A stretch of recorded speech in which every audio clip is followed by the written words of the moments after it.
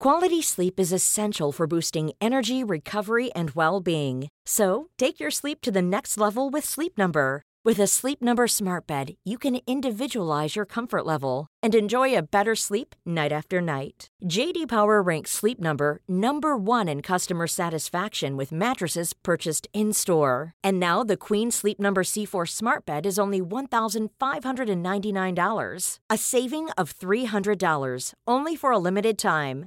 For JD Power 2023 award information, visit jdpower.com/awards. Only at Sleep Number stores or sleepnumber.com.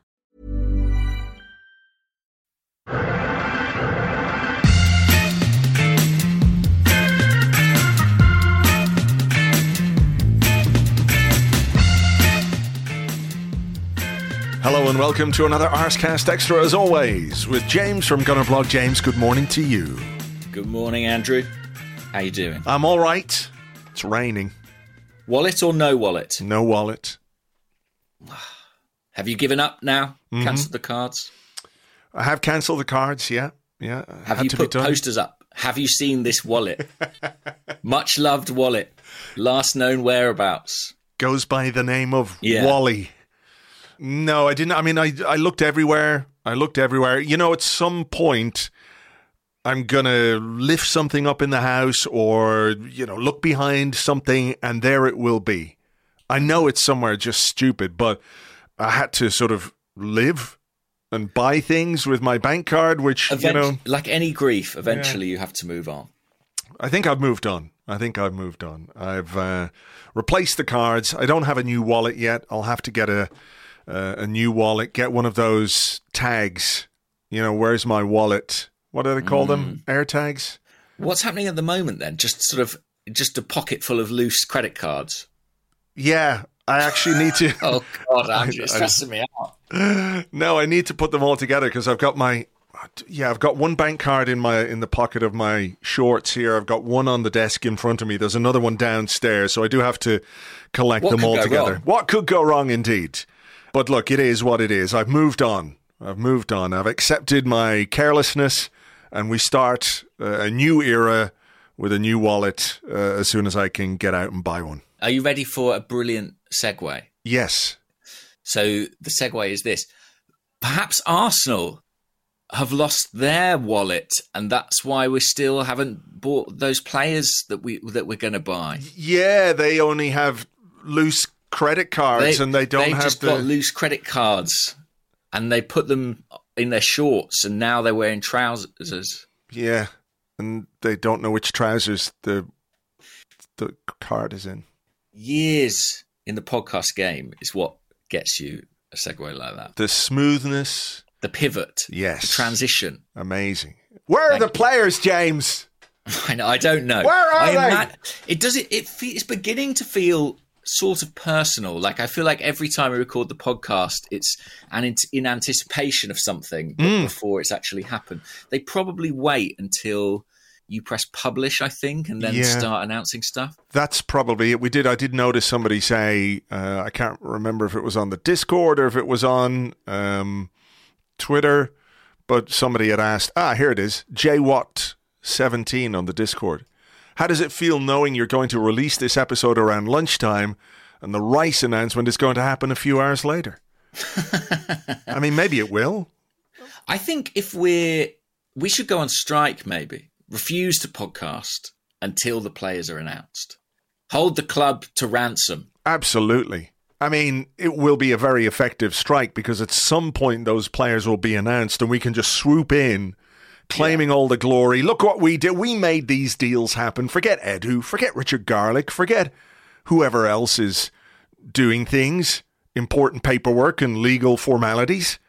It's down to us entirely that we have signed Declan Rice and Urian Timber. We are the heroes. Should we just stop now then and just...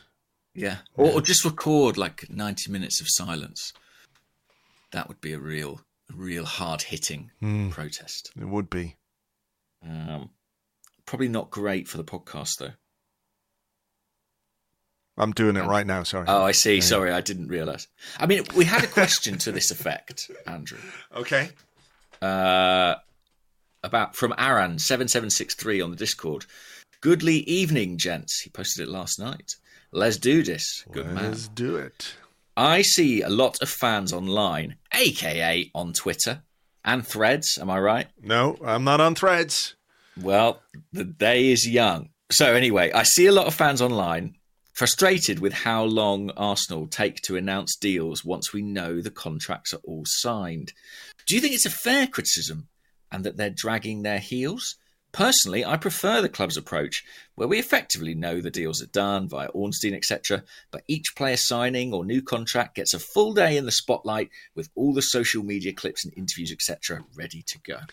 I mean, I guess there probably is something about that side of it, the content side of things, because it's an important aspect of, how clubs operate these days, isn't it? You've got to have your online presence on the World Wide Web, your AOL homepage, so to speak, and everyone is keen to, get their own GeoCity site up as successfully as they can. But look, I think it's more to do with probably the formalities and legalities behind the scenes. Like, I know there's been loads of examples down the years of how we all know a deal has been done. It is basically, all agreed, everything's hunky-dory, but there's a slight hold-up because, paperwork. Like, for example, the Havertz one, the delay in announcing that, I believe, was because Chelsea didn't send back some important paperwork. Because they were too busy trying to sell all their players to Saudi Arabian clubs. So they were a bit, we were at the mercy, if that's how you put it, of Chelsea, of the other clubs. So I do think it's probably more to do with making sure that every single thing is signed, sealed and delivered before they make the announcements. Yes, I think that's a big part of it. I'm sure the sort of communications aspect is a consideration as well, just in terms of the timing, because so much of these transfer sagas is kind of played out without the club really having an official voice in it. It's incrementally reported by a multitude of people, but the actual announcement, the guy in the shirt doing his interviews, quotes from Edu and Arteta, like that's the bit that the club get to own. And so I think probably there is quite a lot of emphasis placed on that. And I don't think it's coincidence that last week, for example, I think I'm right saying, Reece Nelson signed his contract one day, William Saliba the next. I think even if they'd signed them the same day, they probably would have spread those announcements out. Just so, it's just sort of, it's content planning, basically. Yeah. But yeah, I think with these deals, there have genuinely been sort of minutiae to attend to. And while like 99.9% of the deal is done, I can't even say with confidence right now that they're 100% done. I think there might still be administrative hoops to jump through. So, I don't think it's just a case of the club stalling for time. I think these genuinely did take a while to get to completion. I mean, it's kind of ridiculous when you think about it that a deal worth £105 million can't be just sort of wrapped up in a informal way over a cup of coffee or something. Yeah, why don't they just write a big, like an IOU on like a post-it or something? Just give that to West Ham. Yeah, napkin. That's how all the best deals are done. Back of a napkin. Just Richard Garlick. Yeah. Smoothly, writing something in biro on a napkin, pushing it into Karen Brady's face. There you go. Now we're doing an announcement on our website. You can't stop us. Yeah, I mean, listen, we will get those announcements this week. Do you know what? Even as I said this week, I felt the people on Twitter sort of becoming enraged. What about the people on Threads? Do they get enraged? We can't have Threads here because of some EU regulations around data privacy. They have chosen not to launch Threads in the EU, even though we already have Instagram, and you have to connect your Instagram account to your Threads account, I believe. Yeah, you kind of bind them together.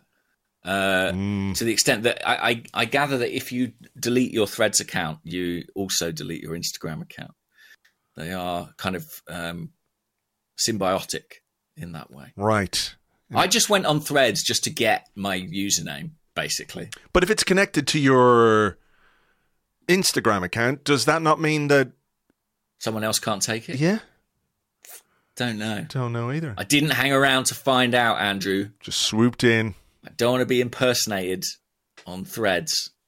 Yeah, I don't know about the people on Threads. I think they are probably like just more chilled out, aren't they, than the people on Twitter? But everyone is. Yeah, I think that's true. So let's talk about a couple of the things that have happened since last we spoke.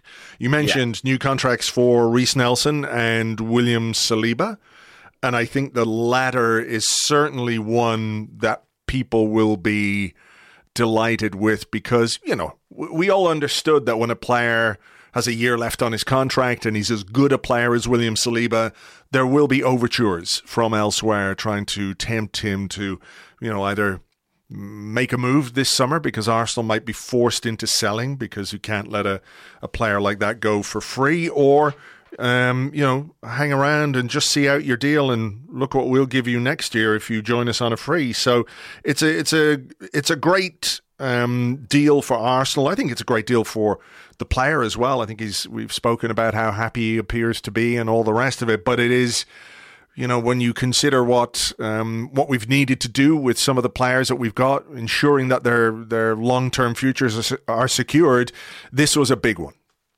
Massive, yeah. I mean, I'm not sure who you would rather have as a young central defender in the squad from world football. You know, Man City are looking at bringing in Josko Gvardiol, Croatian centre-back. He's 21, looking at, I think, 100 million euros for someone of that calibre. I think Saliba would justifiably have a similar price tag, given his ability, his potential. I think it's, you know, he actually, the signing of Saliba comes from an era which we don't look on particularly fondly. No, it's true. But, and it was a huge sort of gamble. I think it's always a gamble to spend as much money as we did, 30 million euros or so on a teenager at the time. And he didn't play for Arsenal for a good few years. But yeah, ultimately in the long term, it has worked out. And he does seem to be happy enough here. He seemed very smiley, signing his contract. Mikel Arteta, well, what did he say? Well done, Willie. Congratulations, Willie. It was amusing, whatever it was. And I'm just delighted that it's signed and sealed. And I hope he's fit. That's the only sort of outstanding thing, really, is how fit is he? How's that back holding up? True. I mean, he seems to be training in good shape and all the rest of it. So, you know, one of the things we've wanted to do this summer is have a big Willie extension, and that's very much what we've got. Reece Nelson, another one, of course. And he's been the subject of some discussion, but I thought it was really, really interesting when he talked about, you know, why he wanted to stay.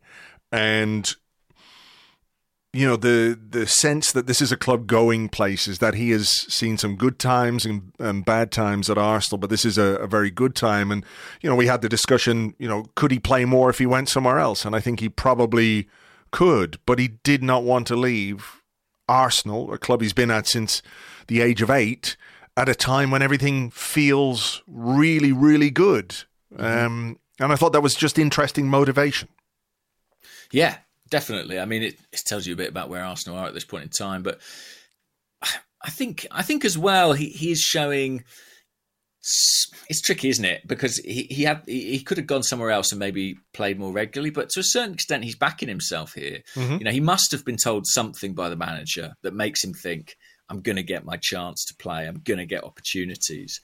And Arteta's quotes were interesting as well, where he sort of said, Reece is someone who impressed me from day one. And he's always been a huge advocate for his talent. I remember Reece being in the squad under Arsene Wenger and sort of wowing everyone on, what was the open day that they used to have at the end of the stadium, where you used to go and watch people train, and Nelson scored this audacious goal where he kind of flicked it over the goalkeeper from close range, and just being so excited about that level of talent. There have been a lot of reasons that we've not seen it consistently in an Arsenal shirt as yet.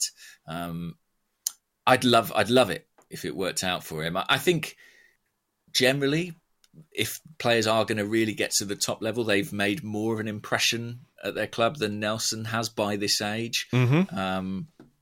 So, there aren't huge precedents for someone sort of hitting 23, 24 and then suddenly delivering on their potential. But Arteta must believe that it's possible, or I don't think Arsenal would have done this deal.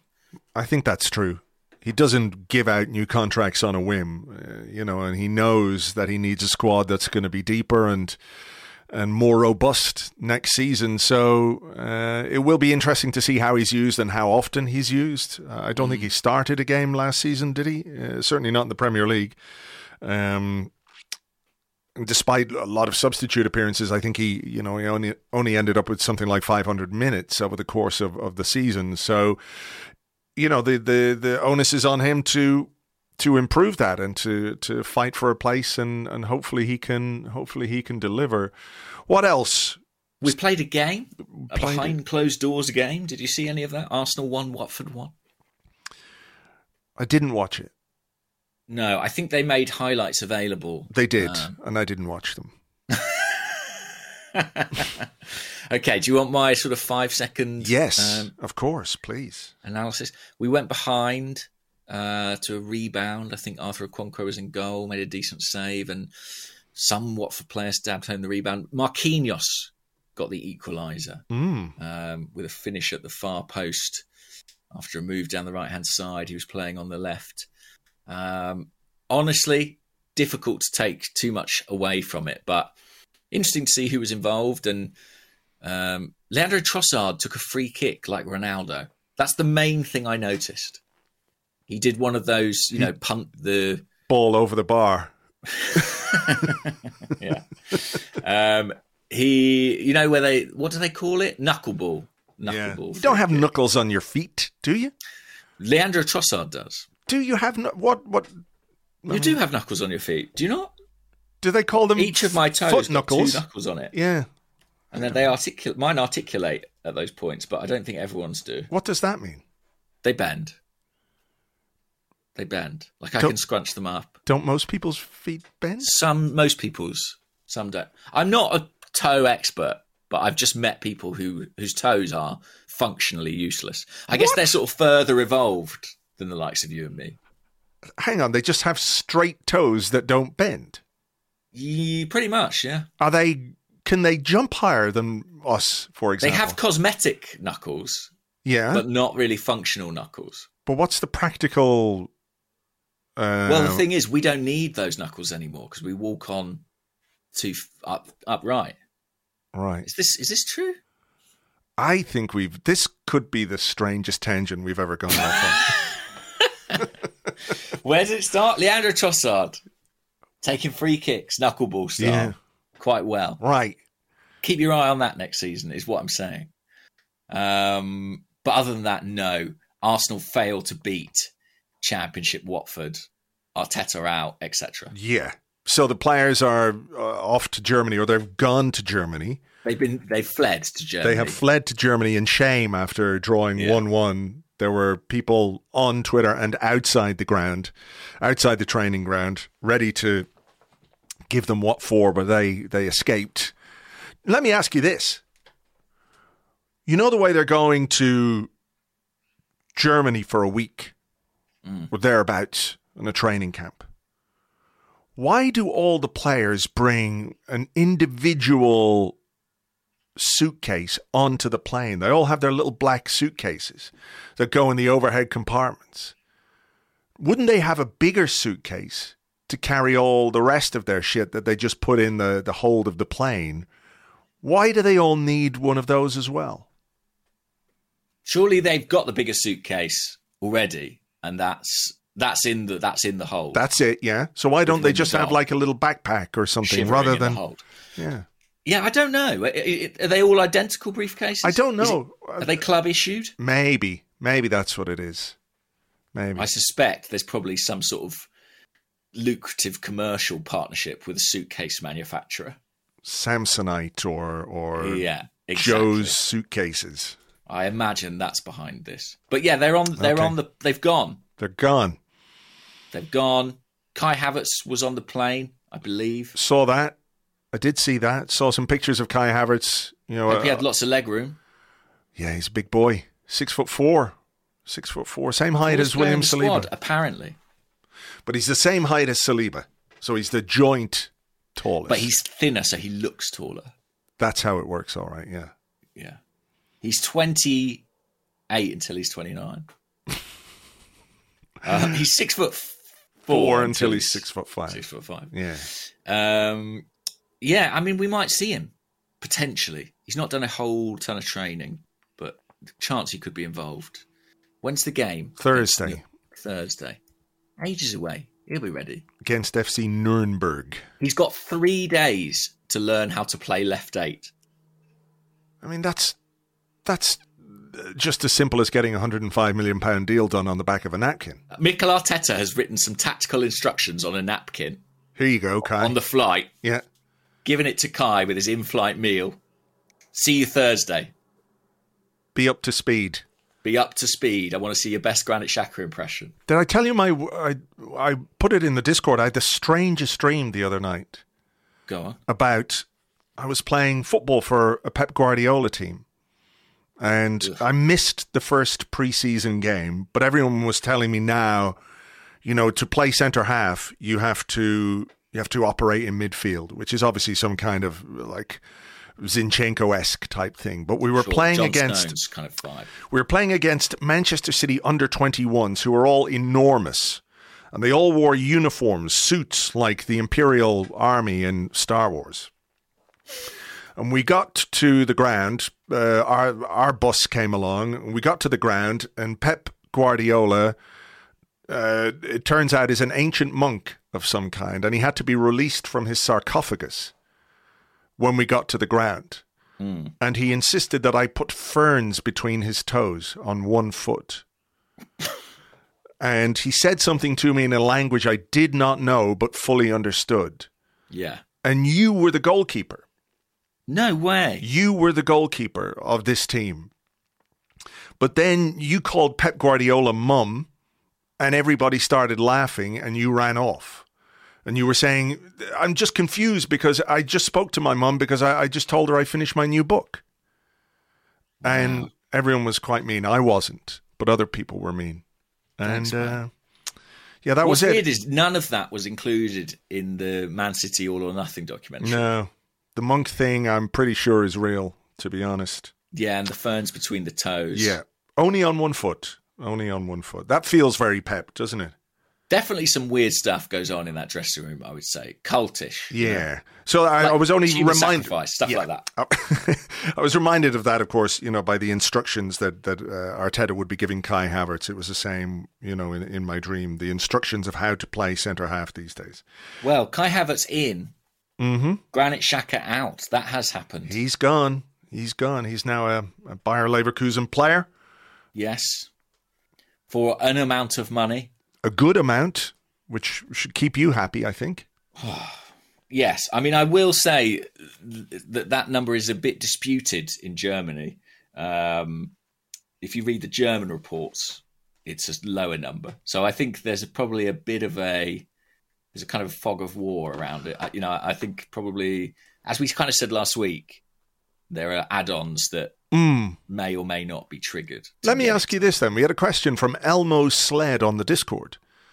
And he said, "Goodly morning. The price Leverkusen ultimately paid for Xhaka seemed to rise dramatically at the end. Do you think this means earlier reporting of the fee was wrong? Or do you think Arsenal told them the deal was on the verge of collapse because they could not afford West Ham's asking price for Declan Rice and talk Leverkusen into helping fund the gap in order to secure Xhaka?" He said if it was the latter, that was quite the move by Edu and his team. But do you think Arsenal played a little bit of hardball on this one? Well, the 25 million figure, 25 million euros, is what Arsenal wanted from the start. And Leverkusen, for a long time, were about 10 million euros below that, at about 15 million. And that was one of the factors that made the deal take so long. I think as well, the ongoing pursuit of Declan Rice was also a consideration. Arsenal wanted to make sure they had somebody in before they let Xhaka go. How exactly that gap got closed, I don't know. And I suspect there may be a bit of discrepancy on each side about like what the eventual final fee will be. But clearly, Arsenal did get Leverkusen to move to some extent to get them closer to what they wanted. Add-ons, do you think? Add-ons? Yeah, I suspect so. Maybe this is complete guesswork from me, but maybe there was some sort of loyalty bonus due to Xhaka that might have got waived. Do you know what I mean? There are other ways of Arsenal effectively saving money in a deal that may not have been part of the fee. It wouldn't surprise me if something like that was relevant in this situation. But, clearly Arsenal feel they've come out of it with a decent valuation of the player. He's got his move. I saw the Leverkusen tweet, he's here and he's perfect. I'm not sure, despite his redemption at Arsenal, I didn't hear many Arsenal fans describe him as perfect. So I hope he'll be It's a good job. Happy there. It's a good job they haven't set the bar too high straight away for Granit, Can I say, by the way, Arsenal put out a piece of content. Well, as we predicted, there would be, several bits of content around Granit's departure. But one was just his goals and assists for Arsenal over his 5 years, or whatever it's been. He scored some amazing goals for Arsenal. He did all right, yeah. And I think, because of all the debate around the player, weirdly, I think that was sort of occasionally obscured, but there were just some brilliant, brilliant goals, like a few free kicks and stuff. Obviously, there was that amazing one at Selhurst Park, but one or two others, one against Chelsea. Just some absolute humdingers of goals. Wasn't his first goal like a 35-yard screamer into the top corner against Watford or somebody? Can't remember. Yeah, anyway, seek it out. It is a brilliant video and demonstrates quite what a left foot he did have on him. And I just found it odd sort of watching it and thinking, wow, we've talked so much about this player, and yet when you run all these clips together, there's kind of an aspect of him that probably hasn't been that widely discussed, that he just scored some brilliant goals. Yeah, he did. He really did. He does have a cracker of a left foot when he hits it right, The signs were there all along that Granit was really a goal scorer, not a destroyer. He's there and he's imperfect. No, I hope it goes well. I mean, it is, we've had the discussion about, what a redemption it is and all the rest of it, but it's a good story. It is a good story, and I hope he has a good time there. 31 in September, so the time is right. This is his move now, for the remainder of his time at the top, most probably.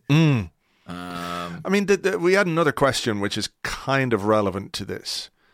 Rian on the Discord said, what extent do you think, or to what extent do you think how a player leaves the club plays a part in how they're remembered? I also think moving abroad is quite advantageous here. Think Xhaka versus Koscielny, Monreal versus Sanya, Ramsey versus Cesc. Even cult heroes like Szczesny and Bellerin kind of just disappeared. Is there a good way to leave a football club if you're still at the top of your game? I don't think there is, really. Football's a bit like politics, right? Like, it's very hard to leave on the good foot. And had Granit Xhaka left on any of the previous occasions that we thought he might, I don't know if his standing would be quite what it is now. It is difficult to kind of stage manage those exits. I think he's pretty much managed it. But a lot of those names you list there, their legacy is, I'm not going to say sort of like irreparably damaged, but it's a little bit sort of tarred by the nature of their exit, isn't it? I mean, Sanya left on a free transfer. At the end of his contract, he left and went to Manchester City. So, that I don't remember annoyed people having too many grievances about that at the time. I mean, I remember a little bit of grumbling. The Koscielny thing is a weird situation, and I'm sure there's a story there that we're not fully aware of. Yeah. You know, for a guy who was as professional as he was throughout his time at Arsenal to depart in that way suggests to me that there was some shenanigans behind the scenes. And whether he comes out and tells his side of that story or not, we'll have to wait and see. Ramsey, I did think the shirt thing was overblown. I am going to say that much. His announcement was it Bordeaux? Yeah. He took off an Arsenal shirt and had a Bordeaux underneath. People were very upset about that. You can't disrespect the shirt. Yeah. You know? Yeah, I'm not sure how disrespectful it was Did to he? take But it did off. he? I don't think it was the fact that he took it off. I think it was the fact that he threw it on the ground, set it on fire, and then shit on it. I think that's what really got Right, people. I must have watched the shorter edit. Yeah, I got the Christopher Nolan edit of that. Okay, that does make more sense. 3 hours long it was. Couldn't hear a thing. Who else? I mean, obviously, like Alexis Ozil had slightly difficult exits. Yeah. Yeah. I mean, even if he'd left last summer, Xhaka, I don't think it would have been the same. People would have gone, yeah, he was pretty good. Well done to him, blah, blah, blah. I think this season really solidified the sort of rebirth of affection for Granit Xhaka. The thing is, it's something a lot of footballers don't think about during their playing career, because when you're in your 20s, as we both were once upon a time, you kind of think, well, while you're intellectually aware that your playing career will end within a decade or so, you don't feel like that. You know, you're very much, I'm generalizing here, but you're often sort of living in the moment. You're like, this is what I want right now. I want to make this move right now. But if you can somehow kind of stage manage that exit, if you can leave on good terms, in the remaining 40, 50 years, whatever it might be, of your life after retirement, I think that can be really valuable. So Granit Xhaka, whatever he does in the remainder of his playing career, once he hangs up his boots, he will have a place in Arsenal that he can turn up at any time and probably walk out in front of 60,000 people, get a very warm ovation, be made to feel like he's part of something. And I genuinely think that the players who have that, it serves them very well in retirement. I think it brings them a great deal of sort of pride and comfort and sometimes even opportunities professionally.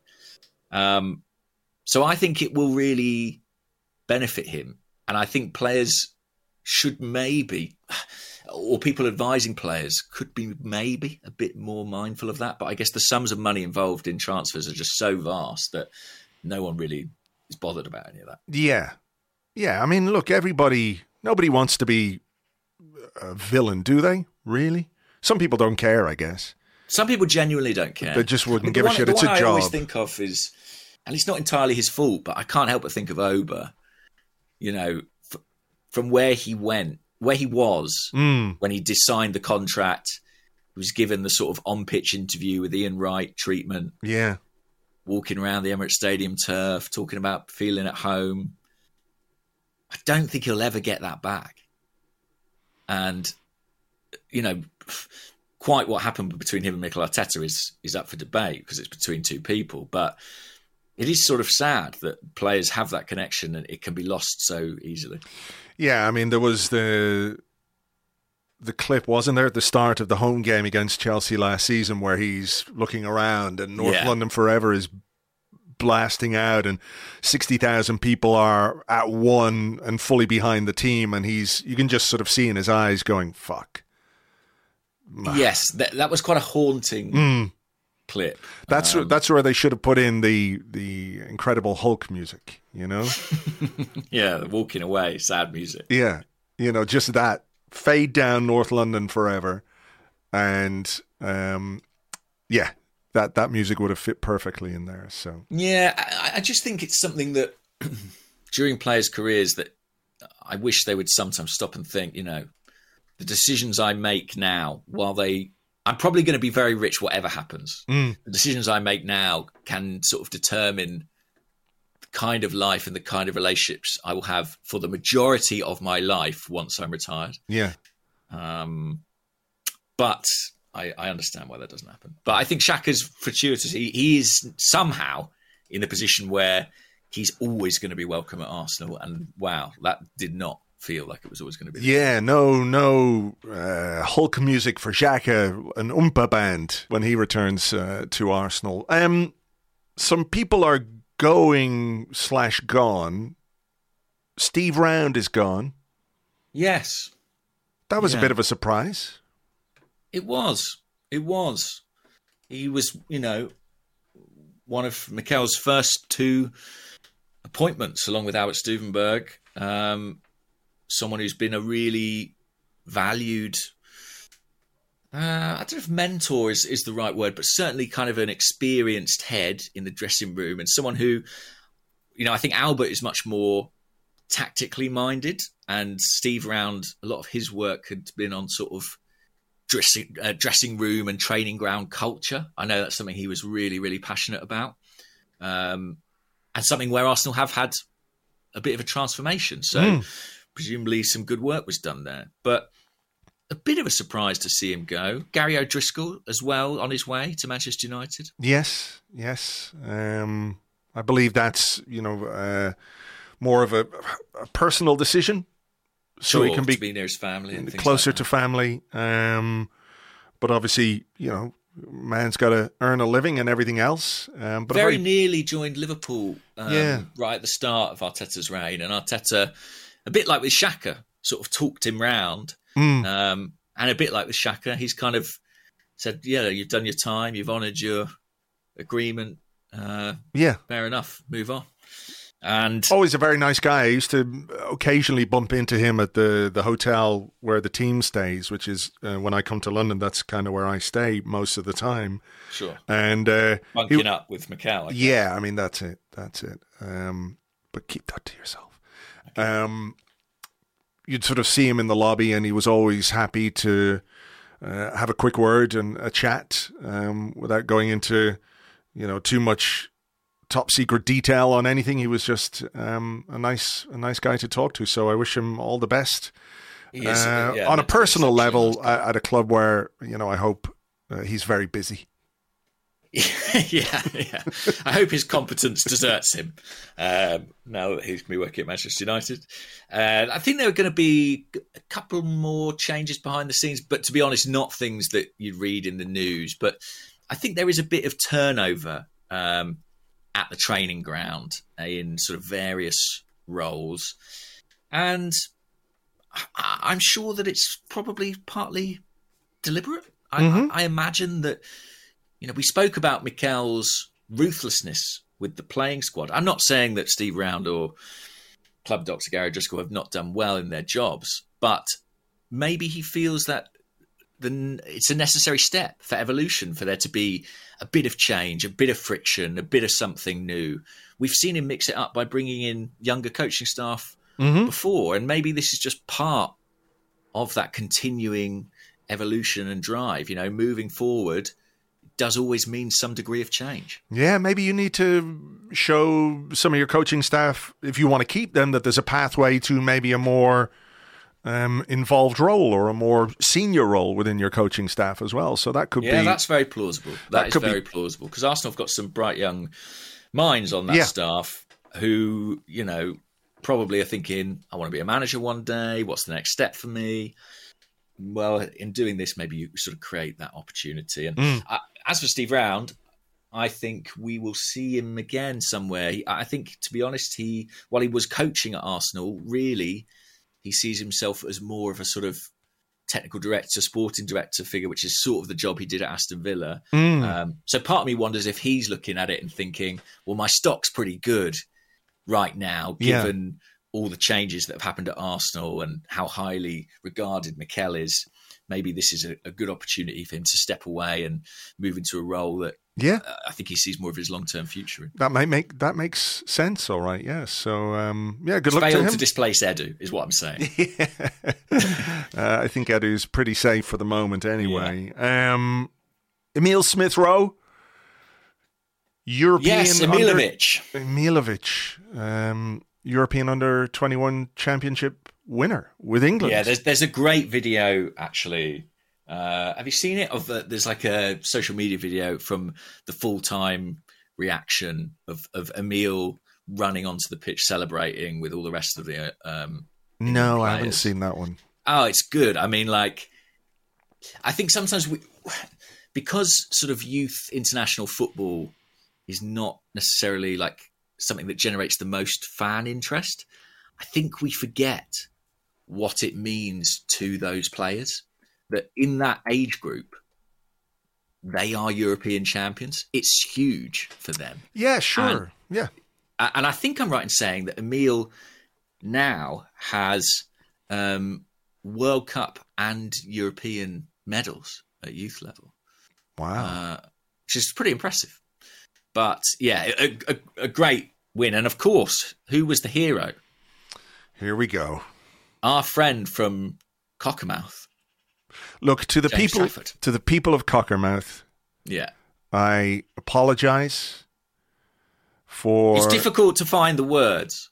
When I think of Cockermouth, I'm rendered almost speechless, almost unintelligible in what I wish to communicate. Yes. You know? Hold my hands up and say, look, this young man... We don't need hands.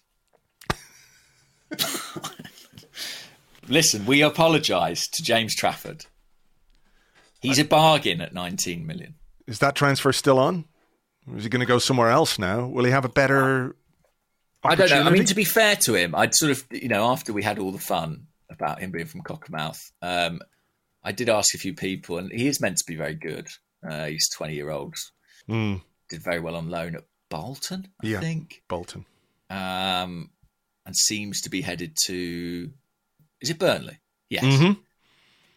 Yeah. We've got a pretty good track record with goalkeepers over the years.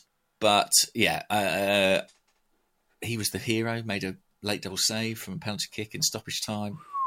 Amazing. And England won it. Which yeah. I think is really good for Emil. I was struck by... We had a question, actually, from somebody. I think I might have it here from the Discord from Master Johnbury. Is that the one?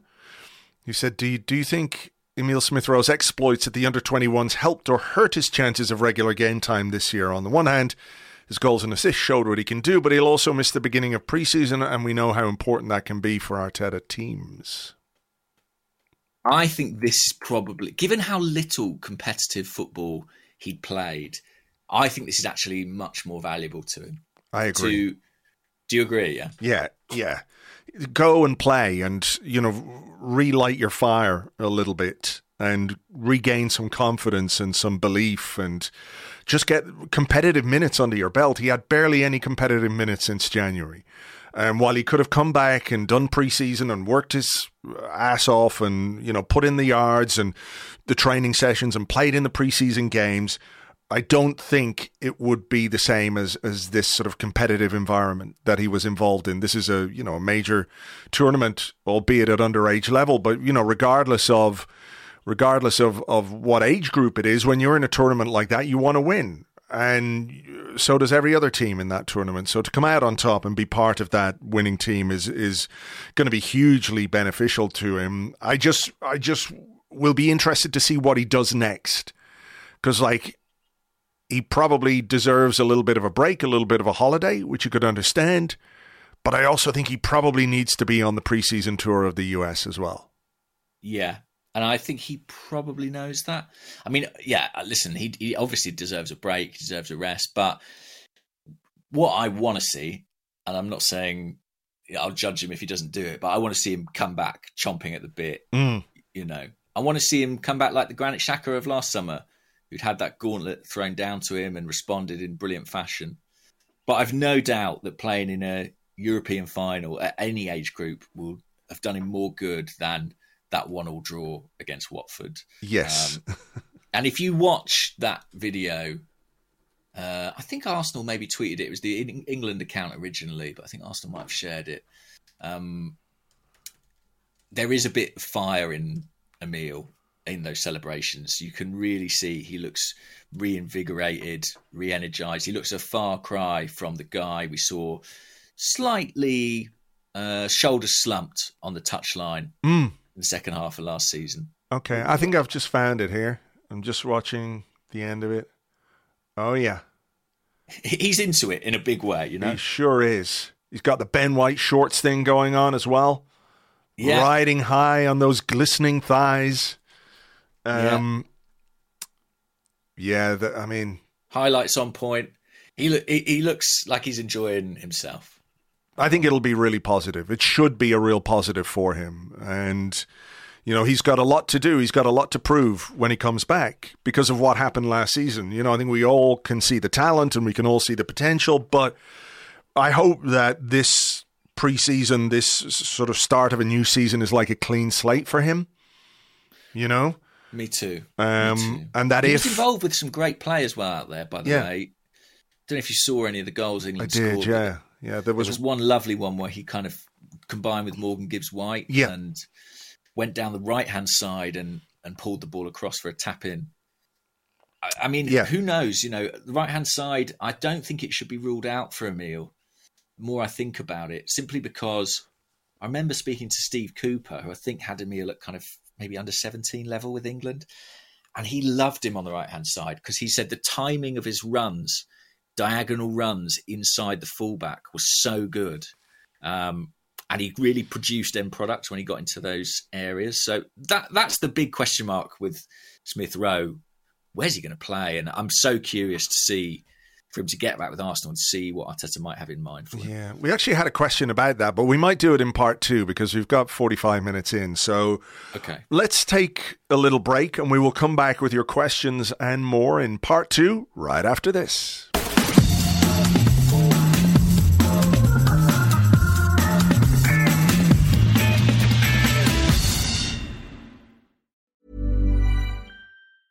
Ryan Reynolds here from Mint Mobile. With the price of just about everything going up during inflation, we thought we'd bring our prices down. So to help us, we brought in a reverse auctioneer, which is apparently a thing. Mint Mobile Unlimited Premium Wireless. How to get 30, 30, bit to get 30, bit to get 20, 20, 20, bit to get 20, 20, bit to get 15, 15, 15, 15, just $15 a month? Sold! Give it a try at mintmobile.com/switch. $45 up front for 3 months plus taxes and fees. Promo rate for new customers for limited time. Unlimited more than 40 gigabytes per month. Slows full terms at mintmobile.com. Quality sleep is essential for boosting energy, recovery, and well-being. So, take your sleep to the next level with Sleep Number. With a Sleep Number smart bed, you can individualize your comfort level and enjoy a better sleep night after night. J.D. Power ranks Sleep Number #1 in customer satisfaction with mattresses purchased in-store. And now the Queen Sleep Number C4 smart bed is only $1,599, a saving of $300, only for a limited time. For J.D. Power 2023 award information, visit jdpower.com/awards. Only at Sleep Number stores or sleepnumber.com. Welcome back to the Arsecast Extra. This is part 2 where we answer questions that you sent to us on Twitter at Gunnerblog and at Arseblog, not on Threads, but also on the Arseblog Discord chat server, which you get access to if you're an Arseblog member on Patreon. Do you want to go first? I do. Okay. Let's do this. Oh, by the way. Okay. People went to the View Cinemas, didn't they? They did. And they have informed us that Daniel Kaluuya does indeed say, let's do this, in very much that fashion. Do you know, I feel like people have said this phrase before, but you have, catapulted it now into the public consciousness. It's the way I say it. That's it. That's it. Anyway, I guess I'm calling out Daniel Kaluuya. I guess I'm saying celebrity mud wrestling for the rights to Let's Do This. Let's do this. Live at the Union Chapel next season. I will absolutely fund that event. Great. I will be the promoter. Who's the geezery boxing promoter guy. I'll be that guy. Oh, Eddie Hearn? Yeah. Nah, he's probably a prick. So I don't want to be him. I don't think there's much probably about it, to be honest with you. I don't know very much about him. You know enough. Okay. Okay, well, this is relevant to Smith Rowe, this question, kind of. Okay. So I want to ask it. So it's Ollie Tucker, who's at Ollie Tucker93 on Twitter. And Ollie says, morning, gents. What are your hopes and expectations for Fabio Vieira for this upcoming season? What are some of the goals you think he would need to achieve for it to be considered a good season for him? I think, obviously he's got to become a little more effective. Tall and wide. Taller. Why is my mouse stopped? He is going to have to just be a little more involved. I don't think he's any bigger than he was. I think he's always going to be a pretty slight kind of guy. It would be a hell of a gamble if we bought him hoping and believing he would one day be 6 foot. 6'4". Yeah. Challenging Saliba and Havertz. We knew the growth potential was in there, yeah. And his potential height ability was 6'4". So we paid the big bucks. No, I don't think he is going to be who he is. Mm-hmm. And that can be fine. He had, as far as I can tell, 8 goal involvements last season for Arsenal. So that's not bad. He had 2 goals and 6 assists. Yeah. 2 assists in the Premier League, 2 assists in the Europa League, 2 assists in the FA Cup, and a goal in the Premier League and a goal in the Europa League. So, he was underwhelming, I think, but still managed to contribute a bit. I think you'd need to see a double that again, maybe next season, to suggest that he has been a successful signing. Would that be fair? Is that a lot? So from 8 to 16 goal involvements, it is quite a lot, but I guess it depends on what you do and in what context you do it. Bang in a few goals, to secure a win here and there, and you start to become perceived anyway as a much more valuable player. If we're expecting Kai Havertz's role that he's learnt from the back of a napkin to be slightly tweaked or maybe slightly liberated from some of the defensive responsibilities Xhaka had, certainly in his own half, then I don't think it's unreasonable to suggest that Vieira may be the sort of natural alternative in that position. Do you think he is? I mean, because we had the other question that I mentioned at the end of part 1 was from Gunnar Josh on the Discord. He said, where do you see Smith Rowe and Fabio Vieira fitting in this season? Yeah. Personally, I see Smith Rowe as the left 8 understudy to Havertz and Vieira as the right 8 understudy to Odegaard. Ah, well, that's an interesting perspective. I mean, we've seen more of Vieira in the left, certainly of late we have. I mean, he started there a couple of games, didn't he? The Bournemouth game and one of the others. But he did also start ahead of Odegaard when Odegaard was, I think, injured or unwell for the Brentford game away, and Vieira scored a very, very good goal in that game. I mean, really, you'd like him to be able to contribute in either of those positions. I think they're similar enough that he could do that. The reason I think it's relevant to Smith Rowe is partly that they may end up in direct competition. The other is that obviously Fabio Vieira was supposed to be at this European Under-21 Championships. Yes. And had to withdraw with injury. And I would much rather be Emil Smith Rowe than Fabio Vieira right now, coming off that trophy win and with that competitive game time under his belt. I think it's such a regret that Vieira didn't get to go. Because it once again, especially now that he's been carrying injury, I mean, I don't know what his status is right now, but you fear that he could once more go into a pre-season on the back foot. Yeah, because he arrived injured last time around. He arrived injured last summer. I think he had a minor fracture.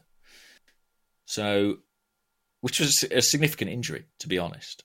I think it was a bit downplayed because Arsenal didn't want... They didn't want to Kim Kallstrom him. Exactly. Yeah. I mean, just get the napkins out. You know, if the Havertz napkin is do Xhaka but better, the Vieira napkin has got to be a bit more Odegaard. Something like that. I don't know. I think, did you say he scored 2 goals, 6 assists? Yeah. I think he should be scoring more goals than that. And I think he had opportunities to score more goals than that. He is a really decent finisher who takes up good positions.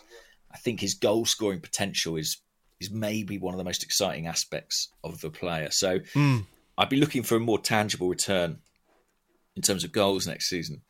I think back to last season, and the game that stands out to me, actually maybe even more so than the Brentford one, is Wolves away, when Granit Xhaka had to go off quite early with a dicky tummy, I think it was.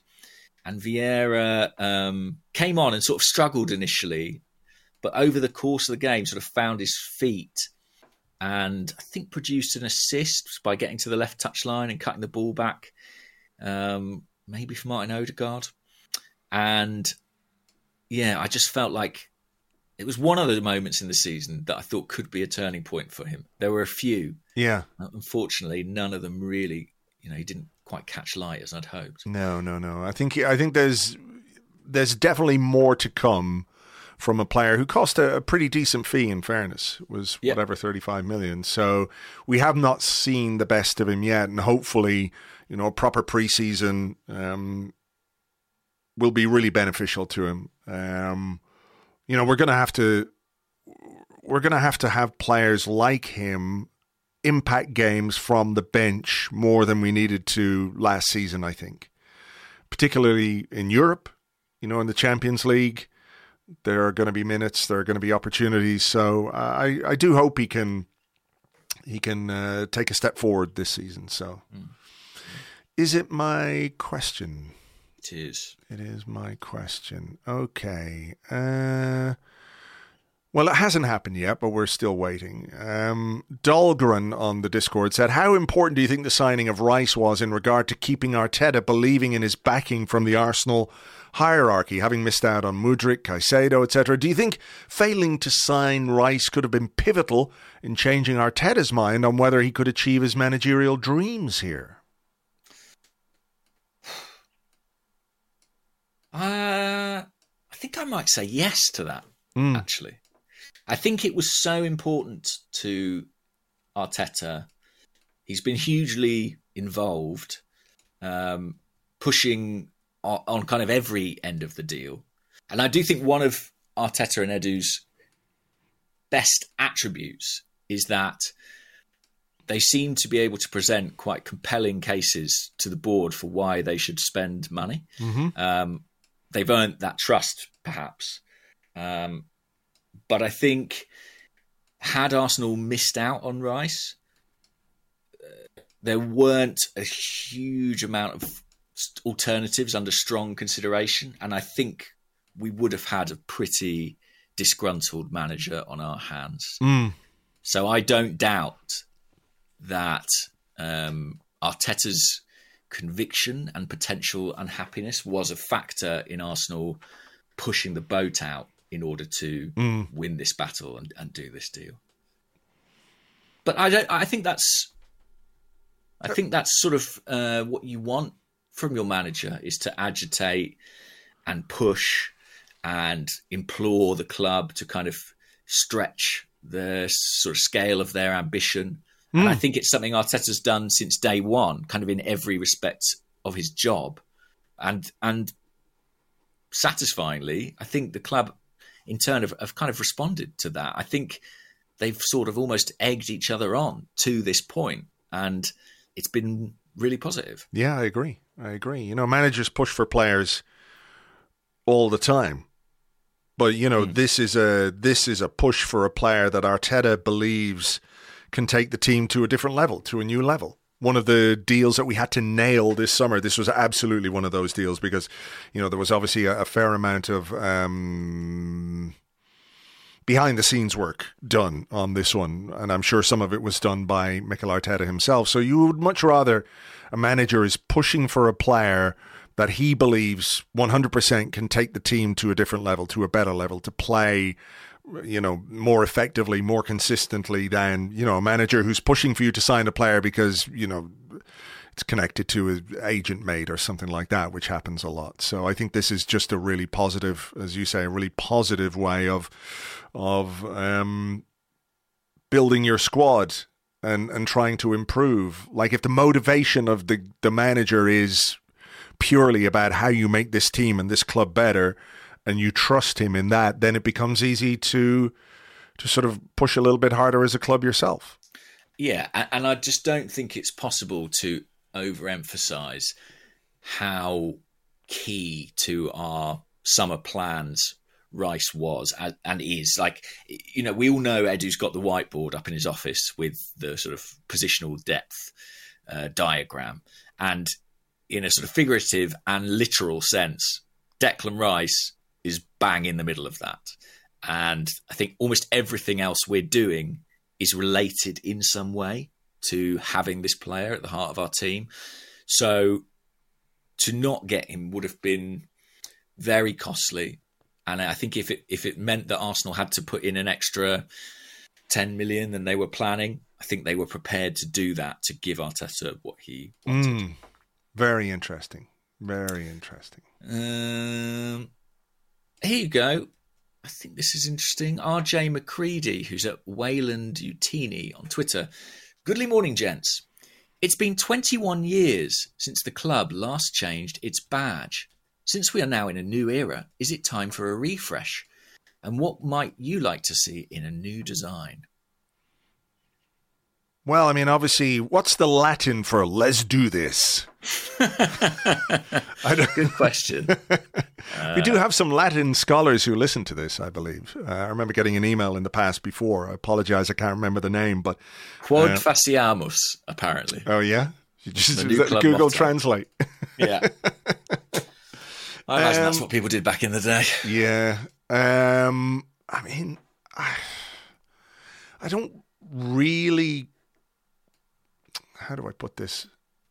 Okay. Not that I don't care, because you can make a balls of a badge, Yeah. But it wouldn't be like high on my list of priorities. I do like the sort of the cannon on its own kind of vibe with that, without the sort of clip art badge bit around it, Yes, I do feel that the new badge, as we might call it, maybe is starting to look a little bit dated. It was very of that era.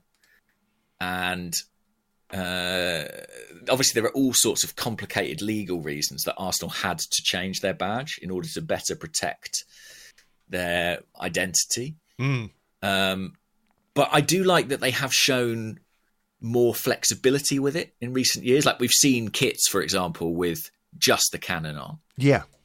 And I love that. I think that's great. If it was up to me, maybe we would move towards doing that more regularly, just using the cannon as the symbol. But I understand that, that sort of thing, it probably costs a lot of money to try and protect it, maybe impossible. And also, we've just redesigned the exterior of the stadium in a way that I think incorporates the current badge. That's true, actually. Yeah. So my best guess would be it's here for at least another decade. But I hope we can, continue to sort of use the cannon in the branding, because I just think it is much cooler and feels much more sort of authentically Arsenal. Yeah, I really liked Nottingham Forest's kit at the start of last season, because they just had the sort of, what is their badge? Is it trees or something? It's a forest, isn't it? It's a tree, I think, yeah. And they didn't have a shirt sponsor, and they just had the tree with the lines and what have you on the shirt, and it looked really nice, really simple. Shirts are a bit cluttered these days, aren't they? With sponsors and badges and all kinds, but Well, that's the way of the world. Chelsea launched their new kit this morning, and it's kind of a retro 90s style. Wow, the 90s is retro now. And they don't have a club shirt sponsor. You may have read about this. No. There was a gambling company I think they wanted to work with. It turns out they don't exist, and they only take cryptocurrency that they then funnel into a fund which supports terrorism somewhere. I don't know. Something like that. Let's have a look. The West London side have been in talks with gambling firm Stake, who also have deals with Everton and Watford, but fans were vocal in their opposition to the potential deal, and nothing was agreed upon. Would you believe it? Chelsea fans doing the right thing. Chelsea previously had agreed a deal with US streaming service Paramount, but that was rejected by the Premier League due to concerns it could cause problem with the league's broadcast partners. So it's a bit of a saga, the Chelsea shirt sponsor. But I believe as a consequence, they are releasing their replica kit without a sponsor on it. And there is even talk that may be how it's sold for the remainder of the season, even if they do eventually find a shirt sponsor. They've certainly launched it without a sponsor. You know what? This is the perfect opportunity for the world's leading invisible ink companies to get on board with this. Is it there? Is it not? Who can tell? True. But yeah, that would be cool, I guess, like a version of kits that didn't have quite as much sponsorship emblazoned on it. Although doubtless you'd be made to pay more for it. Yeah. And then you'd find out it was manufactured wrong anyway. God, what a mess. Here's a question from M. Shepherd, who's at Mark Arsenal. He said, where is the line between he's an asset who offers versatility and he needs to decide where he plays best? Arteta values Timber highly because he can play in multiple positions, ditto Tomiyasu, yet Maitland-Niles got criticised for not nailing down one position. I think this is also known as the Oxlade-Chamberlain protocol. Sure. Did he get criticised for not nailing down a position? I don't think that's necessarily true. I think the criticism was his reluctance to embrace his versatility and certain positions, you know? Sure. I think actually, like, there's huge value in a player. Like, I don't feel like we're saying about Tomiyasu, he needs to decide if he's a right back or a left back. Do you know what I mean? Because we think he's good and he's happy to do it all. Mm-hmm. I basically think if you're not playing well in any position, then the accusation will be levelled that maybe you should stick to one. But if you've got a player who genuinely is versatile and is performing, I don't think that's a problem. I think that's a very good distinction. Yeah. An excellent distinction. Yeah, I don't worry about that thing of players playing multiple positions. And I don't think Mikel Arteta hugely does either, given the way he's used the likes of Trossard or Tomiyasu or Kivior. You know, I think he believes in versatility as an asset. And I just think it's about if players perform ultimately. I saw Ainsley Maitland-Niles linked this week with a move to Saudi Arabia. Really? I mean, I guess that would be lucrative for him, but he's only, 25? I know. But, you know, maybe he's going to make a lot of money. A lot of money. Yeah, could do. Yeah, I don't know. He's, you know, we spoke about Aubameyang earlier. He's another one I'll always look at and think he could have had quite a different career. But he has left on pretty good terms with the club, from what I understand. Well, Ryan Cameron, we spoke about turnover, change. Ryan Cameron says, morning, guys. Are you worried about the significant upheaval this summer causing a lack of cohesion come next season? senior staff members moving on, the dressing room leader in Xhaka departing, and other senior players potentially next. Is this being overlooked? I don't worry too much, to be honest. I think change is important, to change the dynamic of a team, the dynamic of a dressing room.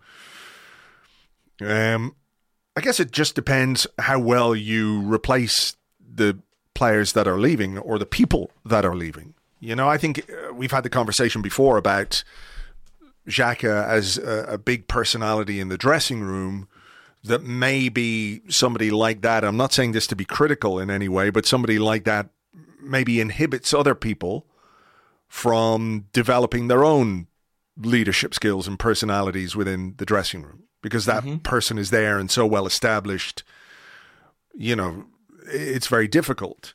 So it allows personal development, on the pitch. We're looking at Kai Havertz coming in and doing what Xhaka did, but better. So we have that, that bit covered.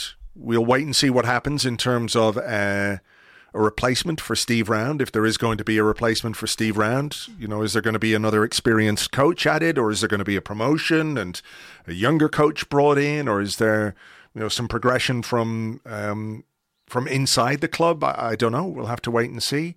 And then when you maybe reference some of the other senior players, I'm guessing we're talking about like Rob Holding, Kieran Tierney, guys who could potentially be departures during this transfer window.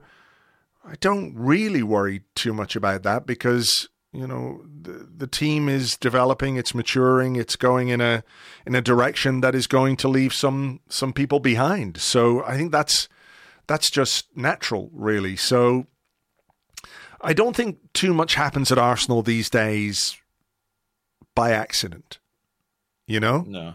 I think there's a lot of thought, a lot of strategy behind the scenes about how you maintain the trajectory. You don't do anything that's going to destabilize the club in a significant way. There are obviously things that could happen that are out of your control. They're out of your hands, whether it's a big bid for one of your players or somebody becomes unsettled or something, strange happens, whatever it might be. But those are things you just try and deal with as best you can. But as for planning and, squad building and things like that, I think it's all pretty much, there's a bit of wiggle room here and there, but I think a lot of it is pretty well planned out. Yeah, I agree with you, basically. I think that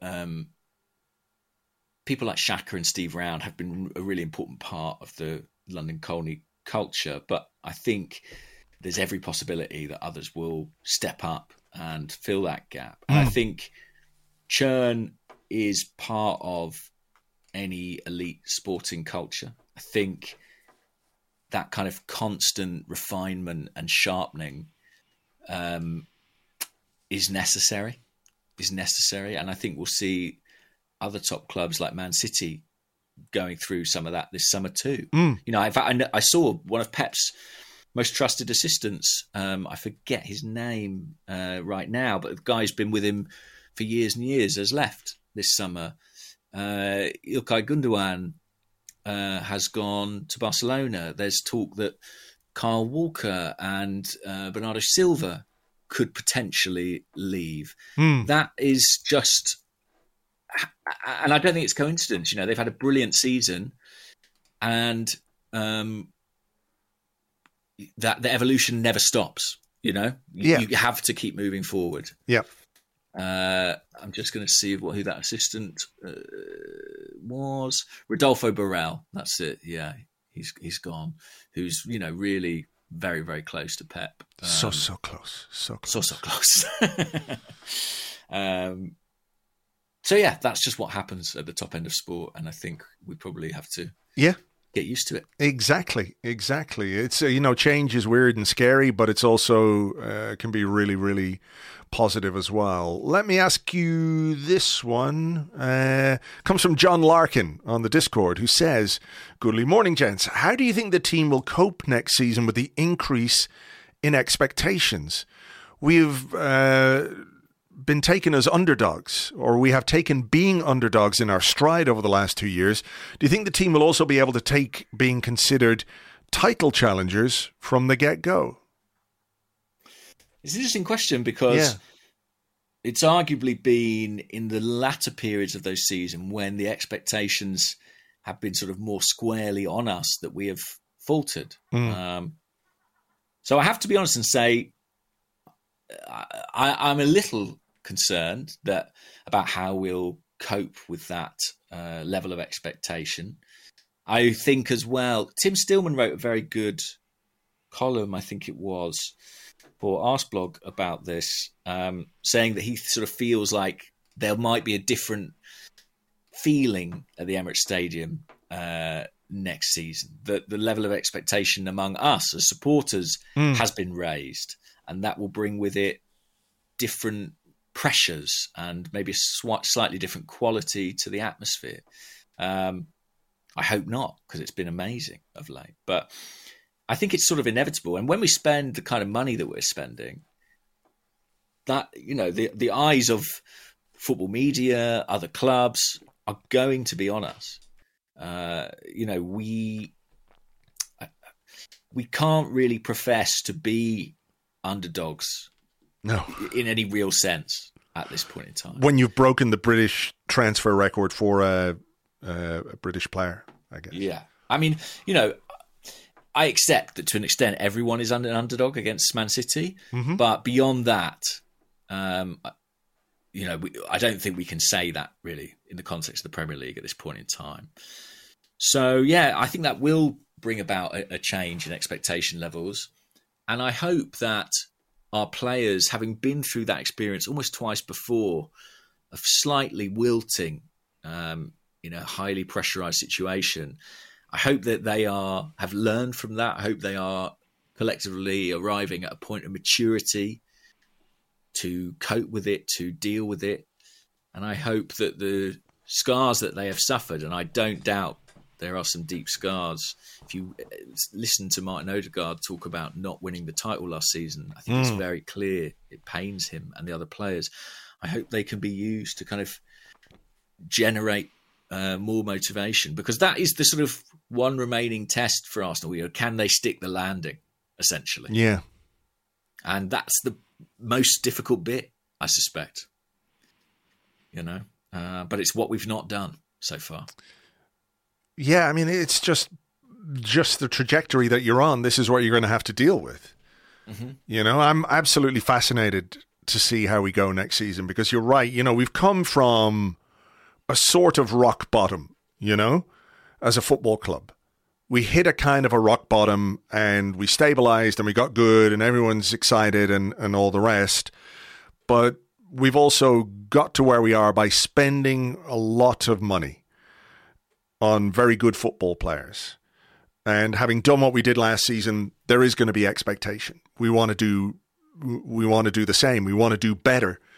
But also, maybe I'm not saying people didn't take Arsenal seriously before, but maybe we're going to have to deal with teams that are a bit more out to stop us next season. You know, that are going to set up in a way that's difficult for us to break down. We're going to have the kind of tactical variety that the big teams need in order to win the games. And I think it's going to be a very competitive Premier League again next season, because a lot of money is going to be spent.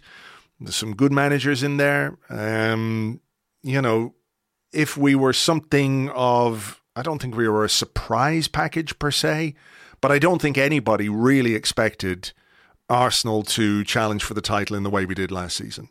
No. So, I mean, this is it. I mean, this is why he has basically cultivated a squad of players who are no older than 26, bar, you know, a couple of outliers.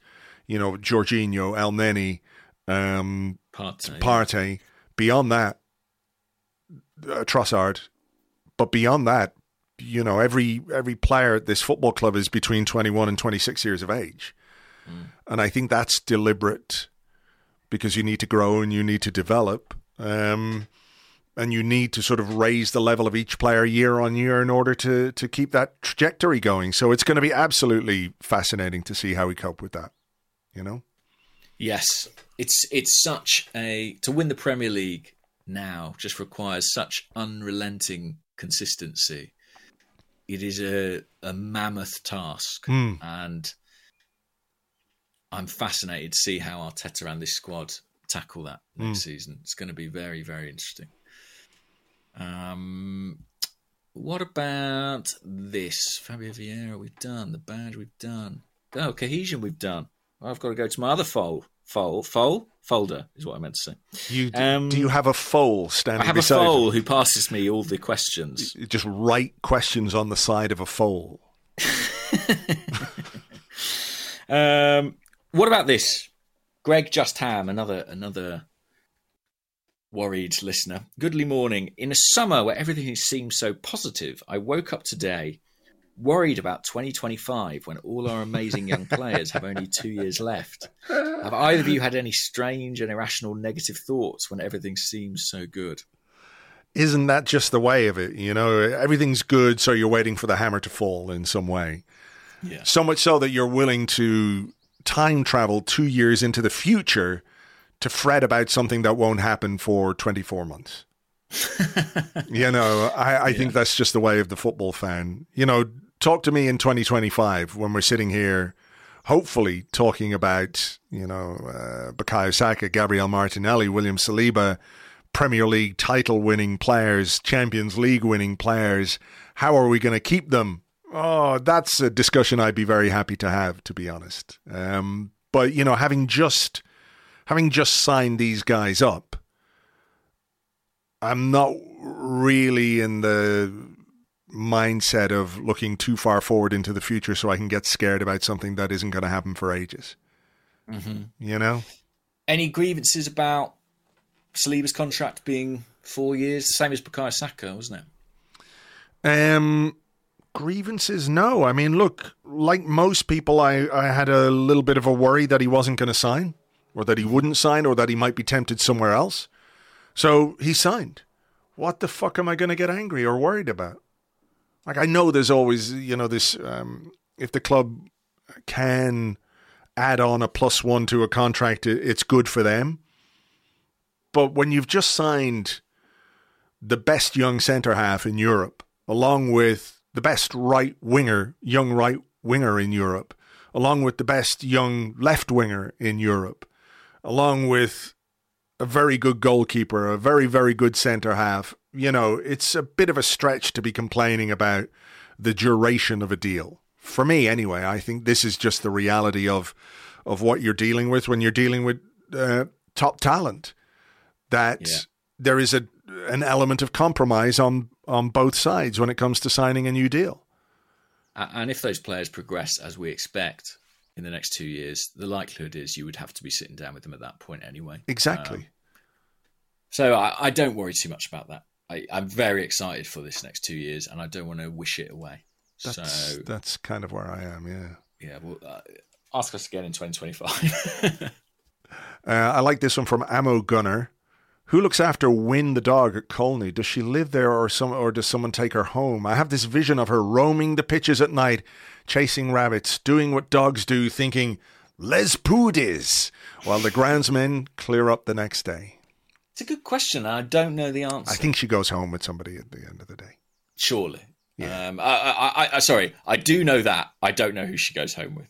Maybe it's like at school. Did you have a thing at school where you'd have a class pet? Were you aware? I'm aware of that as a concept, but it was never something that I didn't get the class gerbil or hamster or whatever. I never did. I think that's for the best, to be honest. It seems to me to be something that doesn't have the animal's best interests at heart, necessarily. I think what is obviously to sort of teach children how to care for an animal and be responsible for another living thing. But, you know, if you're 7... A lot of these hamsters, you know, I don't know what the lifespan is of a class hamster, but I imagine it's not great. I don't know either. But yes, I think Win. I don't think Win is working full time at the training ground. I think, you know, they clock off and go home at the end of the day. Some very wholesome hashtag content over the weekend, of course, with Gabriel Martinelli, Kai Havertz as well. Kai Havertz has got a lot of dogs. He's got 4 dogs. All in Arsenal kit. Yeah. And a German Shepherd, so...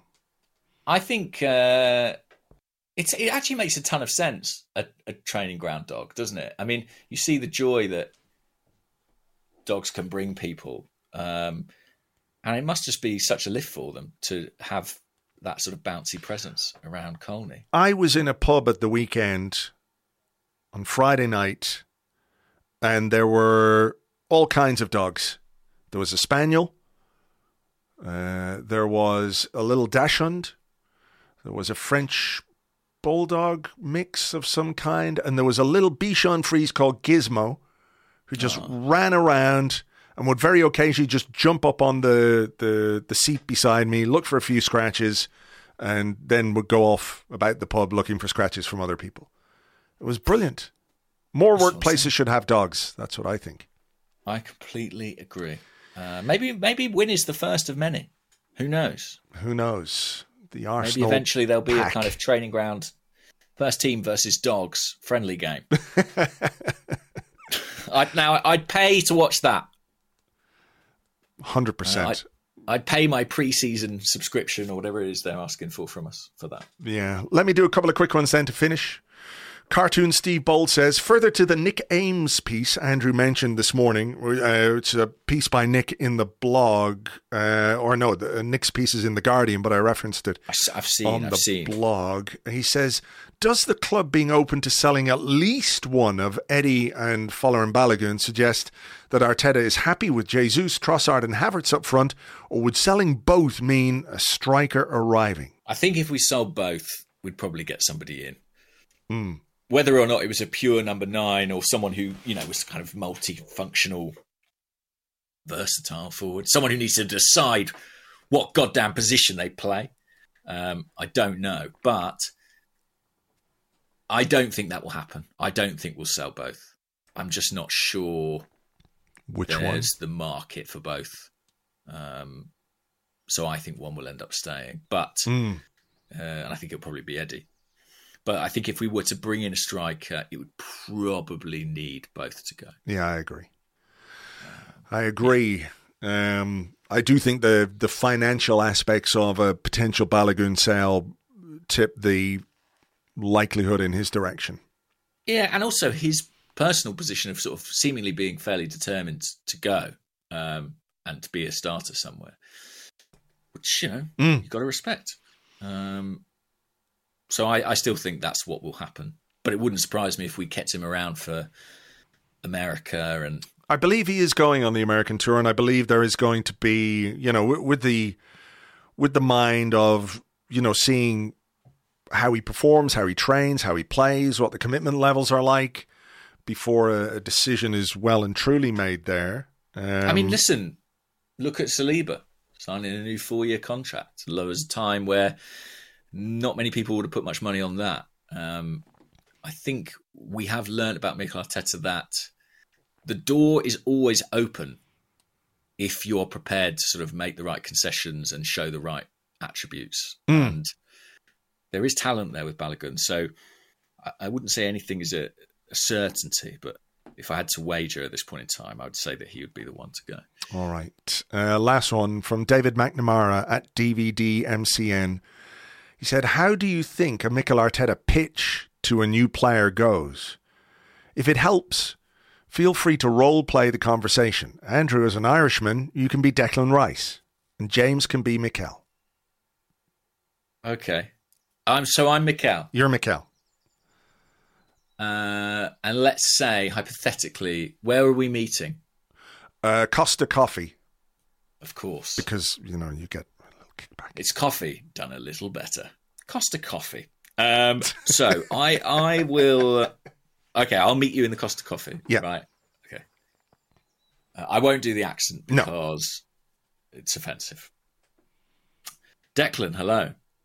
How are you, Mikel? All right. Make your mind up. Might I say how well you're looking? Thank you. I like your hair. You too. You have very excellent hair as well. It reminds Enough me small of Lego. talk, Declan. I see you. My tummy is rumbling, and I want only one thing: rice, rice, baby. And lots of it. Yeah. So what do you say?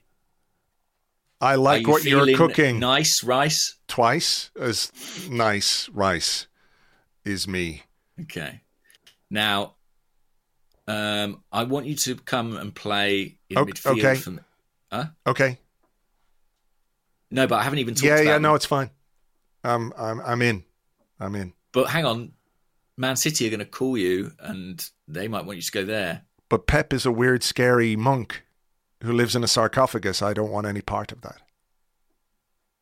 You're a wise head on young shoulders, Declan. And you've got a dog at the training ground, so that's the swinger. Well, I was going to bring that up about the dog.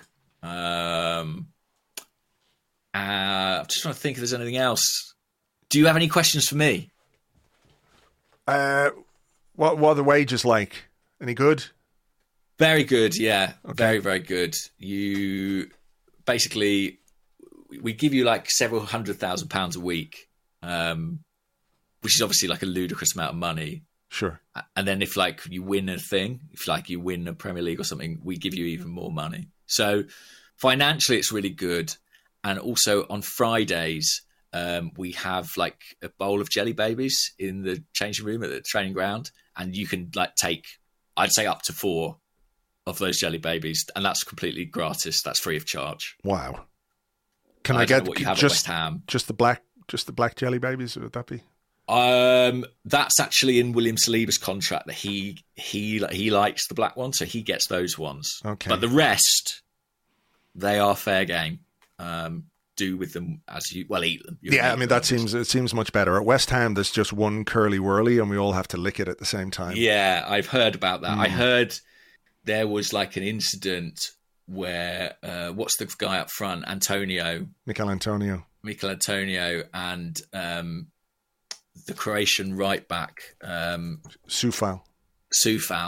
They were like eating each end of the curly whirly simultaneously, and it sort of ended in like a weird like curly whirly kiss, and like it's fine, but like they don't really talk about it. Like they haven't looked each other in the eye since, essentially. Yeah, the Lady in the Tramp moment. It was a Lady in the Tramp moment, yeah.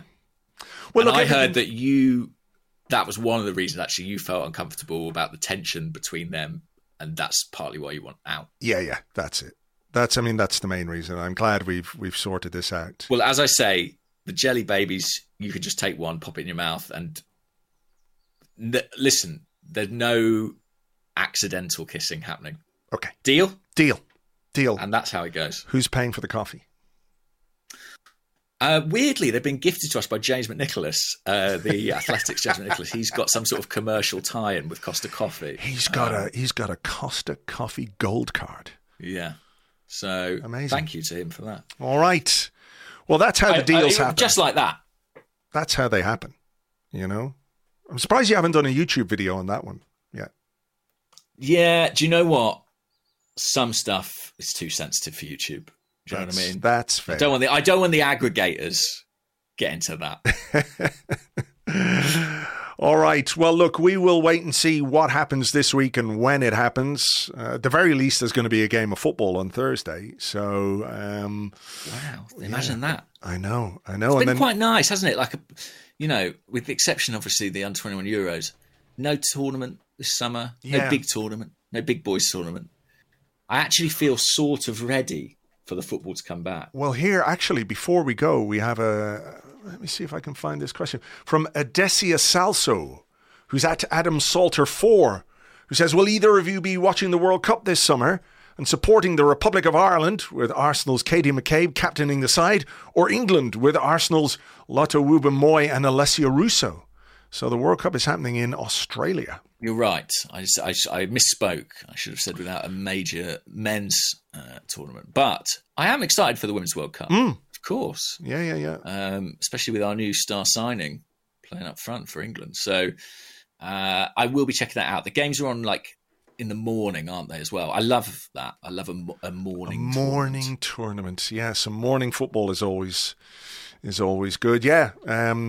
Katie did a very good interview with Ken Early on Second Captains. I think it's just on their Patreon, but it's a really good interview. She comes across very, very well. Talks about, obviously, Ireland, but talks about her season at Arsenal and what's going on there. So well worth checking out if you're a Patreon subscriber to Second Captains. So, yeah, we'll keep an eye on that. And obviously, Tim, I'm sure will have plenty of coverage of the Arsenal players involved at the World Cup as well over the course of the summer. So there we go. Right, we better leave it there. Thank you very much indeed, as always, for being with us. Hope you enjoyed the show, and we'll catch you on the next one.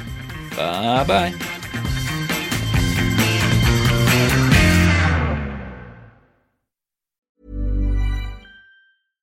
Every fan knows the right player in the right position can be a game changer. Put LifeLock between your identity and identity thieves to monitor and alert you to threats you could miss. Plus, with a U.S.-based restoration specialist on your team, you won't have to face drained accounts, fraudulent loans, or other losses from identity theft alone. All backed by the LifeLock $1 Million Protection Package. Change the game on identity theft. Save up to 25% your first year at LifeLock.com/aware.